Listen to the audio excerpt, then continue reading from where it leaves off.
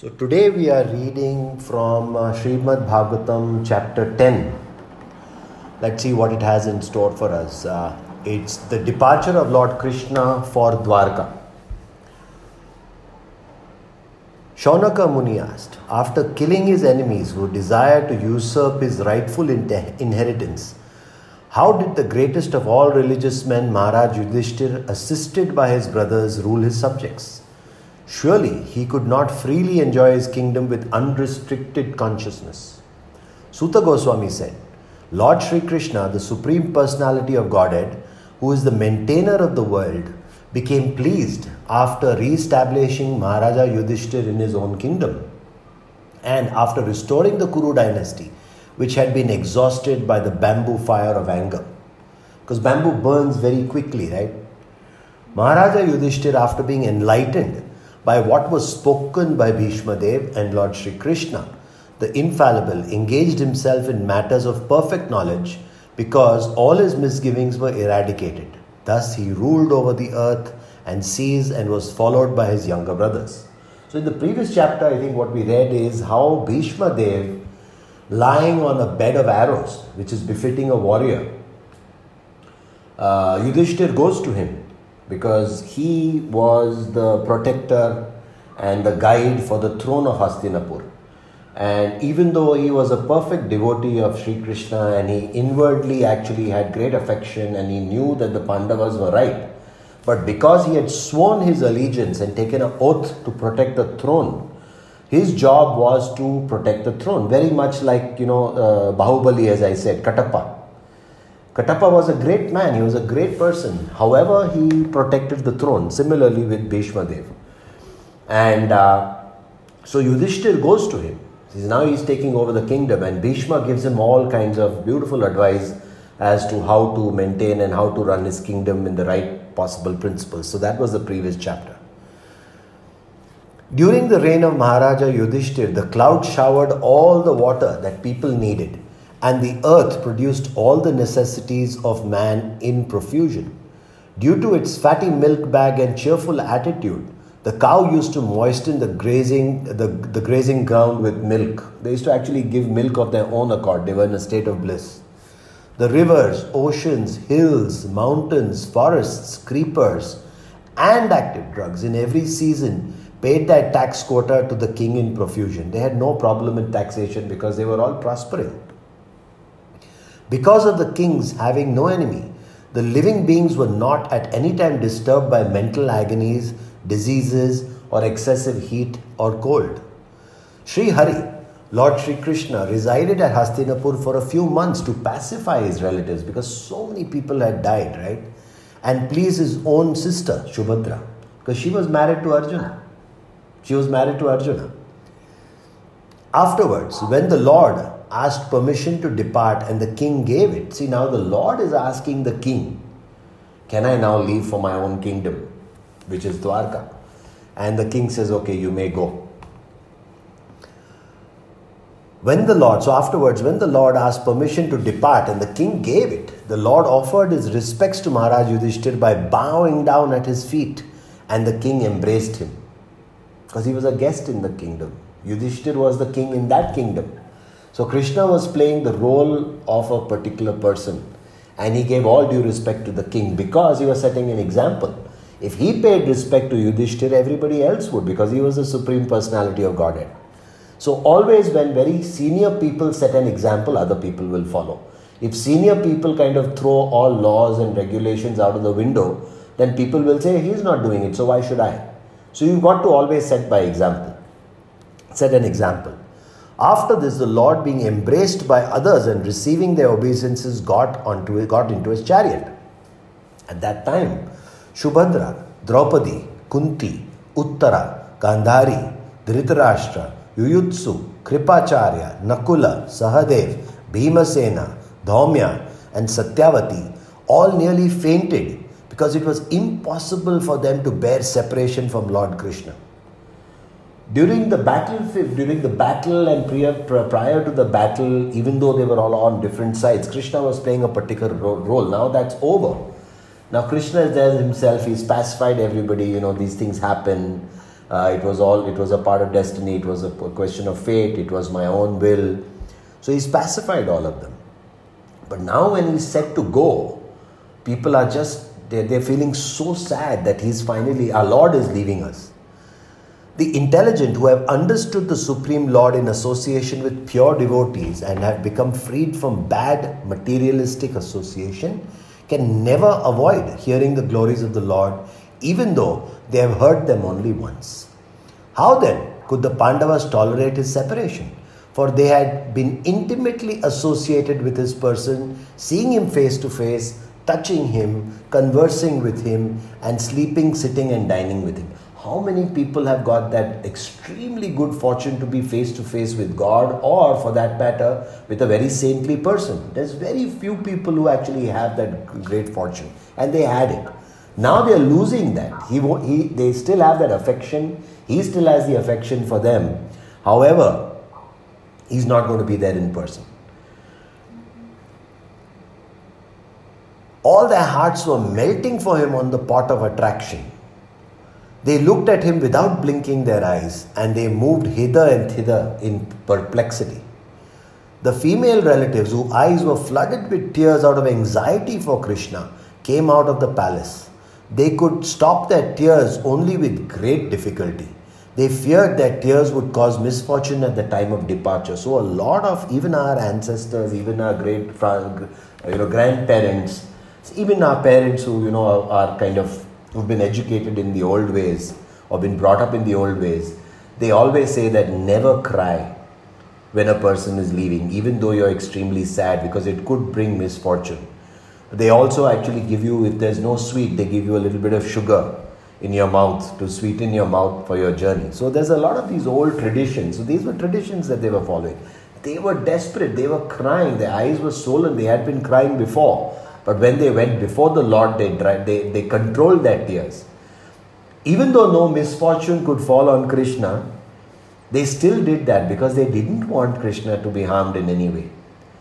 They knew he's the Supreme Personality of Godhead, but such is their emotion. And I'll share with you a small thing. So when I had my deities, my Shaligram Shilas came to me very mysteriously, and each one of them a very beautiful story, which I'll tell you, but I won't. So when they came to me, a very dear friend of mine and well-wisher said that, it's a very special relationship when the deity comes to your house. So I've got Jagannath, Baldev, Subhadra at home, and I have got 2 Shaligrams, and I've got Sudarshan Mahayantra. Sudarshan Mahayantra is here with me in Mysore, whereas all the others are in Bombay, in my mom's house. And they are worshipped and everything. So when God comes to your house, it's a dual relationship. He's the protector and he's the protected at the same time. Because he's in your house, under your roof, he's now your responsibility. You've got to protect him, you've got to take care of him, you've got to bathe him, you've got to feed him, you've got to clothe him. And because he is the Supreme Personality who is in your house, he is also protecting you. So it's a very sweet relationship. And when you're changing their clothes, when you're taking the Shaligram Shila in your hand and you're massaging them with oil, then you put the eyes, because Shaligram is Krishna in the form of stone, black stone. And you're putting their eyes, you're putting tilak for them, you're giving him a crown to wear. And at some point I'll share pictures with you of the deities, so you'll see how the deities are decorated. So you're giving them food, you're cleaning them, you're bathing them, you're worshipping them. It's all so many different emotions that come almost at the same time. So again, while the Lord was departing from the palace of Hastinapura, different types of drums like the mridanga, dhola, nagara, dunduri and dundubi, and flutes of different types, the veena, gomukha and bheri, all sounded together to show him honor.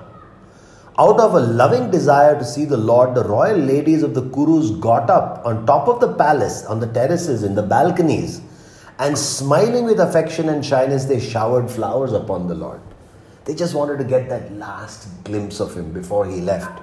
He'd always be in their hearts and in their mind's eye, but physically he would not be visible.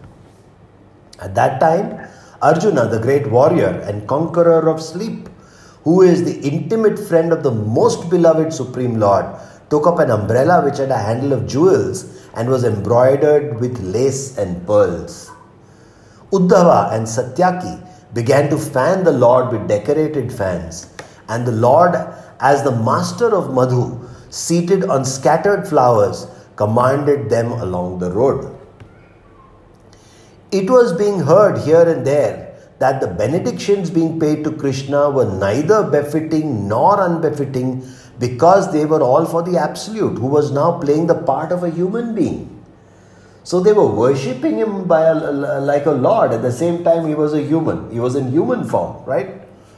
Absorbed in the thought of the transcendental qualities of the Lord, who is sung in select poetry, the ladies on the roofs of the houses of Hastinapura began to talk of him.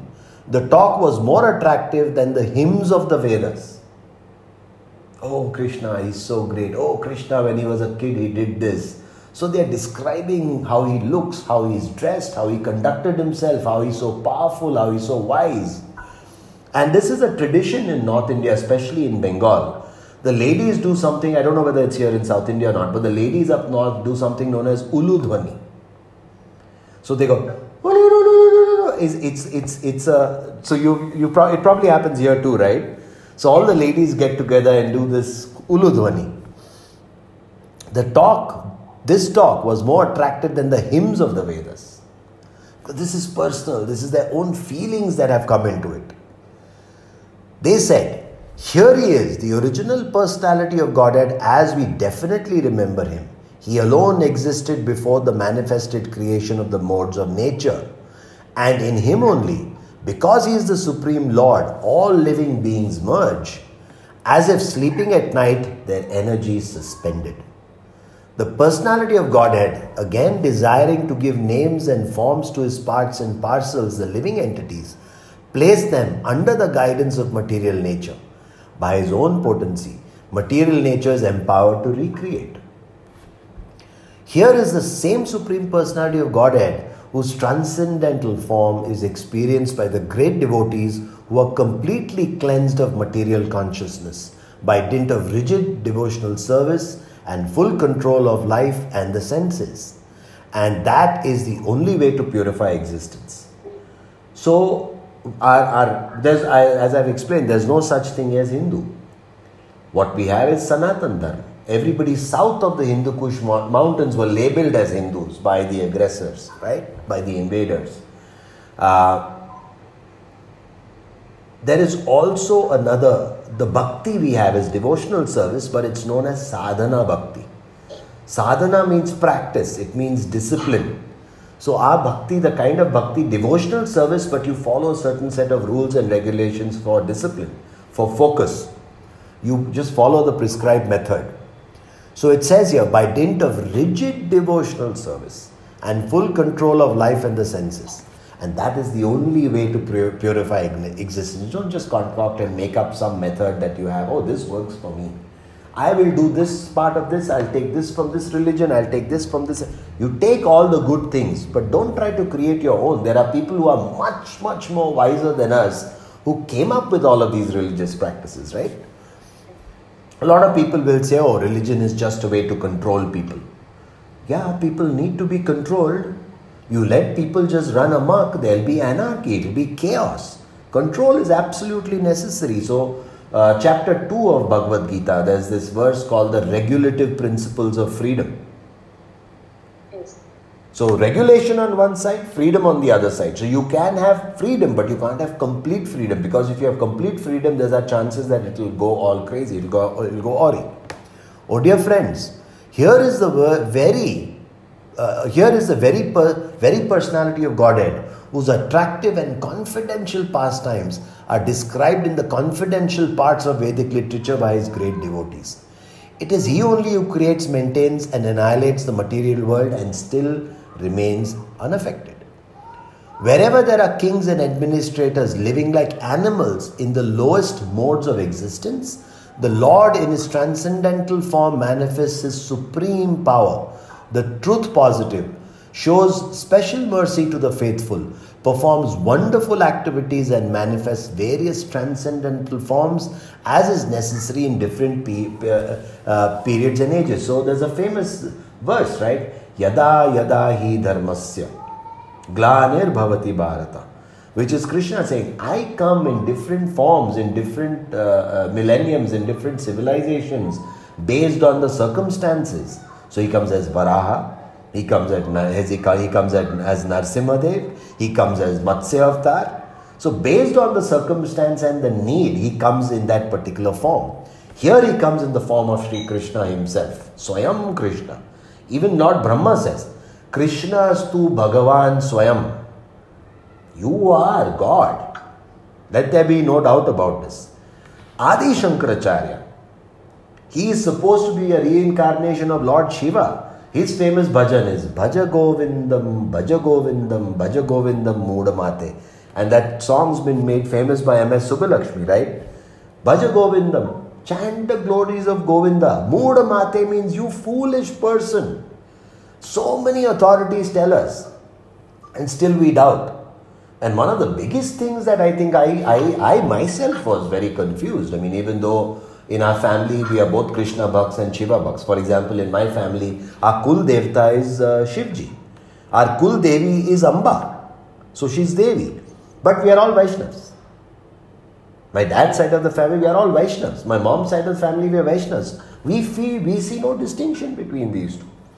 But there's so many authorities saying Krishna is a... But still, when I was young, I guess because of the people I associated with, or they always said Vishnu is the supreme. It's not. It's Krishna. Everybody, if you read a lot of scripture, a lot of literature, not scripture, is the incarnations of Vishnu. It's not the incarnations of Vishnu. Vishnu is one of the forms of Krishna, one of the expansions of Krishna. So he says, he performs wondrous activities and manifests various transcendental forms as is necessary in different periods and ages. Oh, how supremely glorified is the dynasty of King Yadu. How virtuous is the land of Mathura, where the supreme leader of all living beings, the husband of the goddess of fortune, has taken his birth and wandered in his childhood. It's a very holy dham. So, he was born in Mathura, but he grew up in Vrindavan. And we know the story of how the children were exchanged, right? I think you know that story, right? Undoubtedly, it is wonderful that Dvaraka has defeated the glories of the heavenly planets. Why? Just because that's Krishna's kingdom. Where Krishna is, that's the most glorified. So Dvaraka has defeated the glories of the heavenly planets and has enhanced the celebrity of the earth. Earth itself is elevated because Dvaraka is on earth. Even though it's not a heavenly planet. It's actually, earth is a hellish planet actually. Earth is a hellish planet. So they say, human life is what? Dukkhalay ashashvatam. Dukkhalay. Nyayalay is legal, is the law courts. Dukkhalay, it's a place, or it's a school for sorrow. It's a place of sorrow. And ashashvatam, it's a place of disease. So it's very simple, and there's reasons, right? Because what is the whole cycle of life?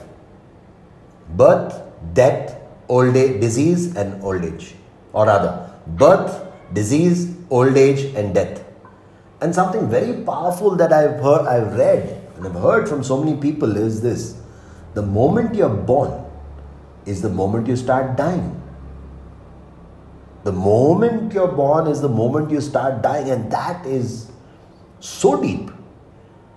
It's so deep because, so what is the moral of the story? If I have a limited period of time, I'll speed up my activities to make sure that I capitalize on that time so well that I make the maximum use of that time.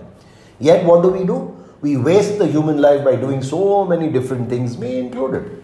But scripture tells us that, listen, your time is limited. The focus and the purpose of human life is to not come back, to attain liberation. You've been given human form of life. You've been given intellect. You've been given discernment. You've been given so many things, consciousness. Use it properly, and yet we don't.